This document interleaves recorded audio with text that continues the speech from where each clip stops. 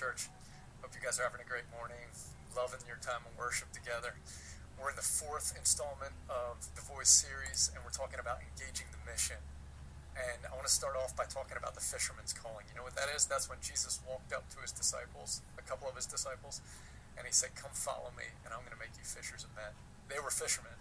He didn't want to change that they were fishermen. He just wanted to change how they approached that and what their focus was. Instead of focusing just themselves, trying to catch fish so that they could make money, instead he wanted them to know him, to walk with him, and to be a part of his mission with him. And in the process, man, their lives got turned upside down in the best possible way. You know, he's always called us into mission from the beginning. When he created us, he said that it was our job to cultivate the earth, to rule over the earth, and to multiply and fill the earth. And in the New Testament, he tells us that the church is to be the pillar and foundation of truth. He tells us that we're to be salt and light in this world. And he calls us to the mission, which is to go and to make disciples of all nations, baptizing them in the name of the Father, the Son, and the Holy Spirit, and to teach them to obey everything that he's commanded. When we obey what he's commanded, then we expand his glory and his image, which is our real purpose, is to reflect his nature and to enjoy his presence. And as we continue to invite others through the mission into becoming part of the discipleship, of Christ and part of the church, then they have the ability also to reflect God's glory. But here's the deal, is in order for us to actually engage the mission and for the mission to actually be helpful, like for people to actually be transformed, we need power. And that's where the gospel comes in. And that's why Romans chapter 1, 16 and 17, it says, "I'm not ashamed of the gospel, because it's the power of God unto salvation, to everyone who believes, to the Jew first and also to the Greek." What kind of salvation is this? The power unto salvation. Not just a salvation about our eternal destiny or something like that, but the power unto salvation is the salvation that keeps us from being just self-obsessed and gets us to the place where we can again reveal God's nature and fulfill his call, which is to actually care about the world around us and to care about people other than ourselves and not just get stuck on ourselves. So verse 17, it goes on and it says, "For in it," that in the gospel, "the righteousness of God is revealed from faith, for faith. As it is written, the righteous shall live by faith." In other words, here's the whole power of the gospel. This is what it does. Whatever I'm afraid of, I don't have to be afraid because of the gospel of Jesus. Wherever I'm insecure and I don't like myself and I'm worried about what everyone else thinks or whatever, I don't have to worry about that because God loves me because of the gospel. If I'm worried about getting my nest egg and, I'm worried about making sure that I get enough money, God is my Father and he's going to take care of me. And I don't have to obsess about all the things that I'm worried about or about all the hurts and pains, because God can heal me, God can provide for me, God identifies me, and God legitimizes me. And as I hold on to that, he sets me free from being focused inward, and he allows me to awake into something more beautiful. When we have that kind of religion, that kind of gospel that says, it just kind of makes an agreement with God, that says, "Hey God, if you will do this for me, I'll do this for you," any sort of contractual agreement, that's not actual gospel. So when it says, like, "I want to make sure I go to heaven, so I just say this prayer and then I go to heaven," well, that's not gospel. I mean, he's not here just to get us to heaven. He's here to have a relationship with us and to help us fulfill our purpose, which is to reveal his glory. So true gospel, true good news, doesn't just change where I spend eternity. True gospel is not just about whether or not I feel good. True gospel is about when I'm set free from self-obsession and I'm engaged more deeply in the ability to reflect his nature by being love, by caring for others, by getting past myself. That's the power of the gospel. That's what it's all about. The power of the gospel. True gospel is not a matter of talk. The kingdom of God is not a matter of talk, but a matter of power, is what we're told in Corinthians. And that's why in Matthew 18, we're told that the church, whatever we bind on earth will be bound in heaven. Whatever we loose on earth will be loosed in heaven. And that if 2 or 3 of us agree about something here on earth, that God will accomplish it. That's not like, my wife and I are agreeing that we want a Lamborghini, so God's going to hook it up. That's about us. That's not gospel. Gospel is that he called us to be love. If we look at someone else who's in deep need and that need is not being met. If my wife and I agree about that together, or if another person at church and a few of us come together and we start praying for that person and say, God, provide for that person, he's going to do it. He's going to care for that. That's the power of the gospel. And if we engage in the mission, we will find that God will move and he will be at work. One more verse I want to share with you. It's in Colossians 4:5. And it says, walk in wisdom toward outsiders, making the best use of the time. Walk in wisdom toward outsiders, making the best use of time. Think about that for a second. The best use of time, that's not just about time management, because there's two words for time in the Greek. One is chronos. That's like what's here on the watch. That's about the ticking of the seconds and the minutes, But then there's kairos time, and that's about when things are right, when they're ready, when it's the right moment. And that's what he's talking about. Seize the moment. One of the things that those fishermen learned when they're walking with Jesus is learn how to see the world differently and see every moment as a moment where God was engaged. The kingdom was alive. And there was all sorts of things to experience. And it could have just been the boring ho-hum life. But instead, life was exploding all over the place. And just a little coin turned out to be a sign from God where, it was Caesar's face on it. But it turns out he's talking about God's face being on us. And where there's just some fish that's in the sea, he brings a coin out of it. And where there's all these moments that could be missed, but instead with Jesus, they're engaged. And as we engage in the mission, and as we go after God, and as we help love others, we're going to start to hear God's voice. We're going to start to see his leading. An example for me, I told you guys about last spring. It was right before I was leaving for Indonesia. And I had so much on my plate, and I didn't have any time for anything. And I was going into the store. And maybe you remember the story. The clerk at the store, he started talking to me, and he was talking about his life, and he wanted to share what was going on. And honestly, I was having the hardest time paying attention because I was just thinking about all the stuff that had to get done. And then, in that moment, I realized I had this tension inside where I'm like, I really should care about this guy and not just about the stuff that I have to get done. And I, at that point, really started to sense almost like, really, Tim, are you not going to engage in this moment? Because it's teed up for you. Here it is. And so then I kind of was like, all right, I'm going to be present, And then I just listened and I prayed and I was like, God, how do you want me to engage this moment? And the thought came, and it wasn't just a me thought, it was a God thought, and the thought was, ask this guy if he's happy, if he's truly happy. Next thing you know, 5 minutes later, I'm leading this guy into a relationship with Christ. He's weeping, and there's this moment right there that's awesome, and it's like this guy's being set free, and he's being, coming awake and coming alive because he's entering into a relationship with God. That's awesome, And that's exactly what it looks like to engage with Jesus in the mission and then to begin to hear his voice. God, today and this week, wants to speak to you, but he's asking you to come with him on the mission, and then he'll guide you and lead you. Josh is going to come and kind of play that out a little bit more now about how we hear God's voice in the midst of mission. I grew up sailing, and sailing's not a big thing in Chester and Montgomery County, right? We don't have a lot of water that we can do this on, but I grew up on the edges of Lake Michigan, and my grandfather he's a naval guy in general. He was in the Navy, and then he went on to be a sailor, and he had a 23-foot boat when I was growing up, and we used to just go out sailing. And I remember on days when the wind wasn't really blowing, you know what that boat was like trying to steer it?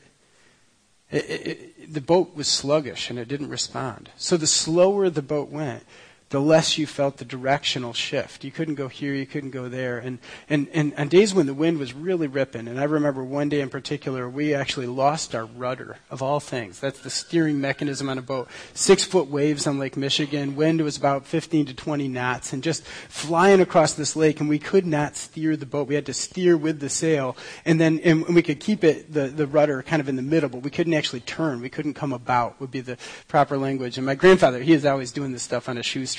The boat was in bad shape. All of my life, that boat was in bad shape, and we had a lot of fun with that boat being in bad shape as a result. He didn't mind us messing around with it, but on the other hand, sometimes you were like, are we going to make it through this thing? One time we actually literally hit a pier, a cement pier with that boat, and ripped up the bottom of it. I can tell you, he shipwrecked one of them. He had 2 of them, and I could tell you story after story of my grandfather in these boats. But one thing he always told me is, like, when the wind is in your sails and you turn that rudder, that boat just comes around so quick. The wind isn't in your sails and the boat's hardly moving. that boat does not turn. In fact, it's hard to handle. The more wind you get, the easier the boat is to handle. Hearing the voice of God is a little bit like that. When you're in motion, when you're passionate and you're focused and you know God has called you to this set of goals and you go, God, show me what you want to do. Well, you're moving and he starts to direct you. And when you're not motivated, not moving, the wind's not in your sails, it's a lot harder to hear God. Sometimes in my life when I think, I haven't heard God in a while, I just feel like I haven't felt that directional shift. There's nothing there for a little bit. I start to go, okay, what do I need to do to get into mission? What do I need to do to just step out? And maybe it's the wrong thing, but once I get in motion, I'll at least know it was the wrong thing. I love, the older I get, the more I love St. Paul. Paul wrote 13 books in the New Testament to 7 different cities and to 3 different individuals. And a huge amount of what we know about the early church, we know because of this guy. And he was an amazing missionary. You know, we know what he actually looked like. Historical references are pretty clear. He was small and spindly and bald. Isn't that great? I just love it. I mean, every picture you'll ever see of him, he's going to be the short little guy. And I imagine he has just a ton of energy. You know, just spindly little, like, I'm going to talk to you guys and I'm going to tell you how it is. And he was confrontive and energized and focused. And he got all over the known world for Jesus. He was a great missionary. And he was motivated even before he met Jesus. And the interesting thing about him is when he started stepping into mission, he started the wrong way. Let me show you what I meant. You know, remember Paul's early beginnings. They started, how did Paul meet Jesus? On the road to Damascus. It was actually, here I'll show you, that's the road to Damascus right there. Isn't that interesting? I was there a couple of years ago and I was looking down this road and thinking, you know, you're just riding a horse down that road and all of a sudden what happened? A light comes from heaven, a voice that Jesus can hear. It blinds Paul. His name's Saul. That's his Jewish name. Paul's his Greek name. But he's going down this road. Damascus is in Syria, and he's leaving Israel territory, and he's headed north and east, and he's headed down there, and he gets knocked off his horse, and this thing happens. Was he in motion before that or not? He was, right? What was he doing before this experience? You can find it in Acts chapter 9. What was he doing? He was phenomenally motivated. In fact, people saw him as a leader of the Jewish faith, and what was he doing? He was killing Christians. Tremendously motivated. Why was he killing Christians? Because they told him they'd heard the voice of God, and he'd never heard the voice of God say what they'd heard the voice of God say. And so he thought, they have to be all wet and crazy, so I'm going to kill them because I'm so motivated. It's really interesting to think about this guy named Paul and think, maybe he started following God before he started following God, right? He actually started in motion before he knew what to do. These are some kind of points in Paul's life. The whisper I'm going to talk about is one of those that it just makes sense to me, and you can tell me if it makes sense to you. But, you know, Paul, I don't know if you know this, but in Acts chapter 22, verse 3, it actually tells us he studied with this guy, and the guy was one of the foremost Jewish scholars of his day. His name was Gamaliel. And as a little boy, Paul actually studied with this guy. And I suspect that we don't know this, that he got so ramped up in his faith and so excited about God that he decided to be a very religious person. He wasn't a priest. He wasn't one of those people who was a professional religious person. He was actually from a tribe called Benjamin, which is not a priestly tribe at all. But he actually was involved in this thing where he said, I'm going to go serve the Jewish temple and I'm going to do what they called me to do. And what they called him to do was kill Christians. So he said, okay, I'll do that. The wind was in this guy's sails, and he was going in a direction, and he was motivated. But it all started, I suspect, with a whisper. When I was about 8th grade, I was in this book fair at my little school that I went to, and there was this book. And I remember still today looking at it for the very first time. Back then, it didn't feel like everybody knew about this book, by the way. I never heard about it before. I'd never heard my parents. My mom was a lit major in college. She never heard about this book. And the book was called The Hobbit. The Hobbit, right? Everybody knows about The Hobbit now. There's movies coming out and big multimedia presentations and all this different stuff. But when I was a kid, it was almost like it had fallen off the radar. It had been really popular in the 60s and 70s and maybe even into the 80s. But by the 90s, it started to lose its way. And especially in my community, I didn't know. I picked up this book, and I remember showing it to my mom, and my mom looking at it going, I don't know if you should read that book or not. It's got some magic in it. It's got some weird stuff. I read that book, and it started me onto this journey where I read all of the books that J.R.R. Tolkien wrote, and I realized that Tolkien had a faith, and it was a deep faith. And he had this amazing, deep sense of a battle that was around him. And he didn't know how it all worked, but he wrote it into this kind of mystery, kind of fantasy land called Middle-earth. And there's this, I'm not going to tell you about The Hobbit, but I became a Christian after reading this book, The Hobbit. God can use anything, right? I'm not telling you that The Hobbit is a great primer for Christianity, but I felt a whisper, and I looked back on that whisper, and I realized the whisper was that God actually is in conflict for this earth. I didn't know that. My church, my Sunday school class never told me that, and I felt this faint whisper in my life that said, if you will pray, if you will give yourself to this relationship, you will be a part of a world that's bigger than the one you can see. And it started me thinking that maybe there's something about our world that looked like that world. Well, I suspect that happened in Paul's life where he realized there was more than just his ordinary Jewish faith. And he started to go, let me see how this could change me. Let me see how far I could go with God. And it led him to literally killing people. One of them, a guy named Stephen, who was one of the leaders in the church in Jerusalem, he heard this whisper in his childhood. You know, one of the things that is important to knowing the voice of God in the past is to look and go, okay, how can you hear him in the things that you were about when you were a kid, when you were a child, when you were growing up? Were there faint whispers that said, this is who you are, and I like that thing? My dad never liked that I read these books. He always said, that's crazy, you're wasting your time. And I look back and I realized that they were part of God's call on my life. And I suspect that Paul actually had some whispers going on long before he had this moment on the Damascus Road. And it was on the Damascus Road in Acts 9 when God interrupts his life and says, hey, you're headed the wrong direction. Your sails are filled with wind, but you need to turn around because Jesus really is the Messiah. He really is my son. And what happens to Paul at that moment? It changes him. What else happens? How does it change him?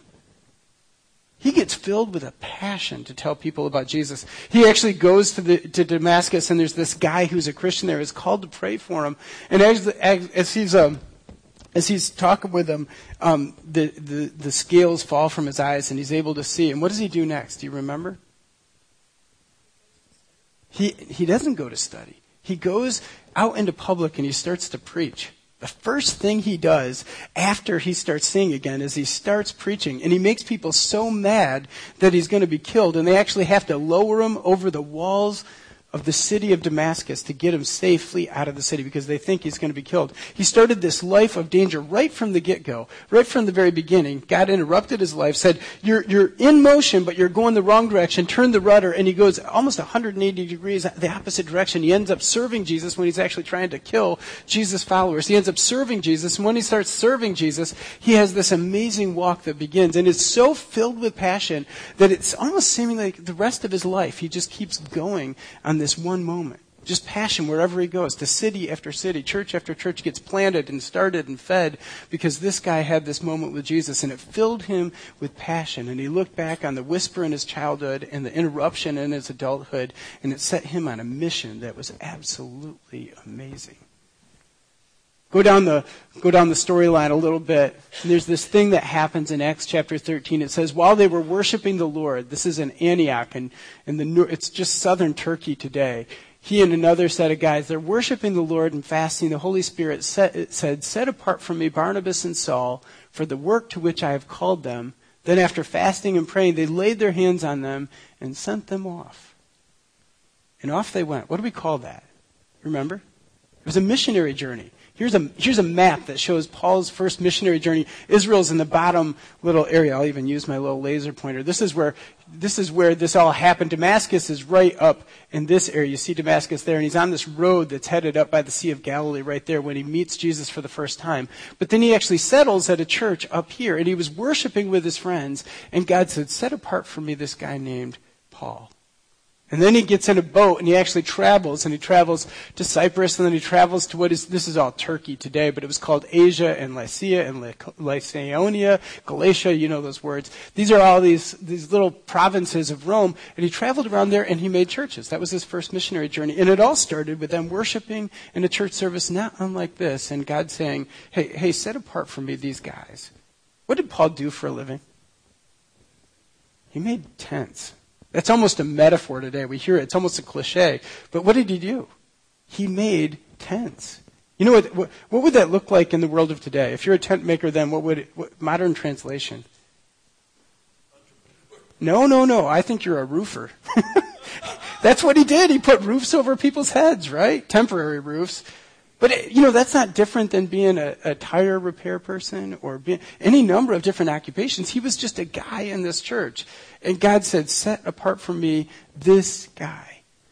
I'm going to fill him with a passion. It's going to change the world, what happens through this guy. And he sets out on this missionary journey. Well, he has a brilliant idea.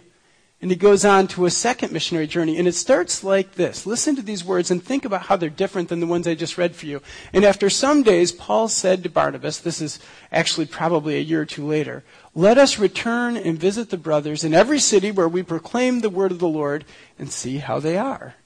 It started with these words. While they were worshiping, the Lord said, and fasting, the Holy Spirit said, set apart from me Barnabas and Saul. God spoke, right? And look at these words. And after some days, who spoke? Paul spoke. And the second missionary journey of Paul actually starts very dissimilar to the first. He actually says, let's go back. It's a brilliant idea. We all need a strategy, a game plan. We all need to know what we're called to. And what Paul was called to was to lead Gentiles to Christ and to start these churches all across the known world. And he knew that. So he started some of those churches. And then he says, well, part of this strategic vision is I think we're going to go back. We have all these things at Parker Ford Church like this. We plan. We have steering committees and deacon committees and church staffing boards and all of these different groups. And they're all kind of setting a vision for where we're headed. And those are all really good. And Paul had a vision, and his vision was good, and it was from God. It was actually to change the world by planting churches. And then he has an idea. Hey, brilliant idea. Let's go back to those churches and make sure they're doing okay. Let's go back next week and the week after that. It's a good idea. It's the way the church has operated for thousands of years. So what do? They go out and they start heading down the way. But here's how it actually happens. And before even this, let me tell you that Barnabas gets mad at Paul and Paul gets mad at Barnabas, and they split. They actually don't go together after that. Paul goes with a guy named Silas, and this is what he does. And they went through the region of Phrygia and Galatia. You don't have to remember these names. But then it says this weird line. Having been forbidden by the Holy Spirit to speak the word in Asia. God actually told him, okay, you're supposed to go lead people who are not Christians to follow Christ. And he's going to go lead people in this place called Asia, which is kind of the southwest corner of Turkey today. And I'm going to go do this, says Paul. And God says, nope. What's that? I call that not fair, right? Paul had a great idea. He got told, this is my job, and I'm going to go do it. And the Holy Spirit says, no, keep reading. Verse 17, same chapter. And when they had come up to Mysia, they attempted to go into Bithynia. That's kind of the same direction as Asia. But the Spirit of Jesus did not allow them. So let's go back all the way to the whisper. Paul gets told as a little boy, you got to follow God. And he follows God, and he follows in exactly the wrong direction. But he follows in mission, and it's exactly the wrong mission. And it takes him into his early adulthood. And God interrupts that mission and says, let me tell you, you're going exactly the wrong direction. But I love the fact that you're so motivated. And he turns him around 180 degrees. And then he starts to do what he's called to do. He leads into this missionary journey, and he leads a bunch of people to Christ, and he actually starts these churches in city after city after city in what is today Turkey. And then he comes home, and he rests for a little bit. He actually goes to a council of Christian leaders, and then he sets out, he says, let's go out again, and let's push a little bit further. Both those little places where he was going to go, they're a little bit further in the same direction. And each time he gets to the edge of where he's been, God's going to tell him, nope, not going to go there. He knows his mission, and yet he's listening to the Spirit on the way. And he actually has to be correctable in a teachable location. The big vision of what Paul's supposed to do, if he just thought about the vision, well, then he wouldn't be listening to the Spirit. But for some reason, the Spirit of God is going to stop him and say, no, don't go there. One little verse or a couple little verses further. And a vision appeared to Paul in the night. A man of Macedonia was standing there urging him and saying, come over to Macedonia and help us. And when Paul had seen the vision, immediately we sought to go on into Macedonia, concluding that God had called us to preach the gospel to them. Was that part of the itinerary? No. Look at it on a map with me. This is the first missionary journey, and you can see Paul just kind of take off and go all over this area. Here is Asia, all right? And Bithynia is up there as well. And he's actually looking to kind of go into this area during his second missionary journey. Watch what happens. This is the second missionary journey. He actually goes like this, over land, and and what he's doing is he's praying at each one of these little spots here, and God's saying, don't go in this area. But do go over to this area. And look with me, if you will. In this area, there's a church called Philippi. And there's another one called Thessalonica. And there's another one down here called Corinth. Do you know those names? They're actually not the churches of Revelation. They're actually on the other side of that sea. You know what those names are? Those are the names of the books of the New Testament. So the Holy Spirit changes Paul's mission right in this area of his life. And we're going, why would you change this mission? And then he sends him a vision of a guy from Macedonia. And Macedonia is right up here. See that? That's where he says, don't go here, do go there. What gives? And the only answer is God had a plan. And there's Gentiles all throughout this area. There's people who are called to worship God all throughout this area. And there's going to be churches planted in many of those places that Paul doesn't get to, but they're not going to be planted by him. And for whatever reason, God says, listen, let me plant you in these places. And today we have a letter, 2 of them to the church of Corinth, and 2 of them to the church at Thessalonica, and 1 of them to the church at Philippi. And we could go on. This missionary journey actually comes back, and God leads him to go to Ephesus. And we have this book to the Ephesians. When you get in motion, God can lead. And until you're in motion, God has a really hard time directing you. And I love Paul because he's not afraid to make a mistake. And the mistakes he makes, are they small mistakes? He actually killed somebody. And God said, you're a murderer and I'm going to use you. And I kind of like it because you're a murderer in the right direction in your heart, in the wrong direction as far as what's actually true. You've blown it, Paul. He thought he was following the law, and he was doing exactly the opposite of the law of God. And yet God fills that thing with mission and says, let me show you how to go. And then he decides to, on the way, not just give him one big vision, but actually direct his minutes, his hours, his days. I love Tim's story. And the story, I remember that week when Tim was about to go to Indonesia, and he was so stressed out. Every time I saw him, I said, Tim, can I help you with something? He's like, no, I'd have to pack his suitcase for him. That's too far. Tim doesn't want me in his clothes. And, there's all this stuff. And I'm like, can I do this? Can I do that? Can I take your kids to school? What can I do to help you? And he's like, I just got to press on. And he had this stressed out look in his face as he was going through that week. And then he stops in the store, and this man starts to talk to him. And I can just picture him going, I don't want to actually have a conversation about this. And the guy starts weeping and turns to Jesus. I love that story. And what if all that Tim was thinking about was, well, my life's goal is to share the gospel out here, and my next goal is to share the gospel in Indonesia, and he missed, I think that was in Limerick, right? What if he missed Limerick? Can you imagine?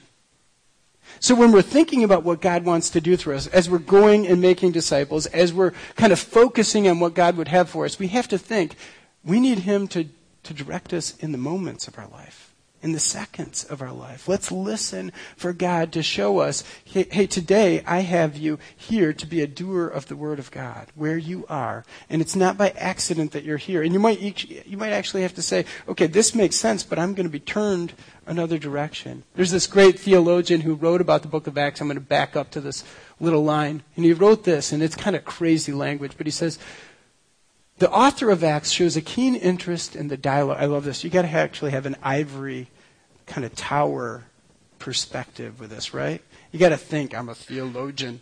The author of Acts shows a keen interest in the dialogue between human purpose and divine purpose. That means between human beings showing us what to do and God showing us what to do.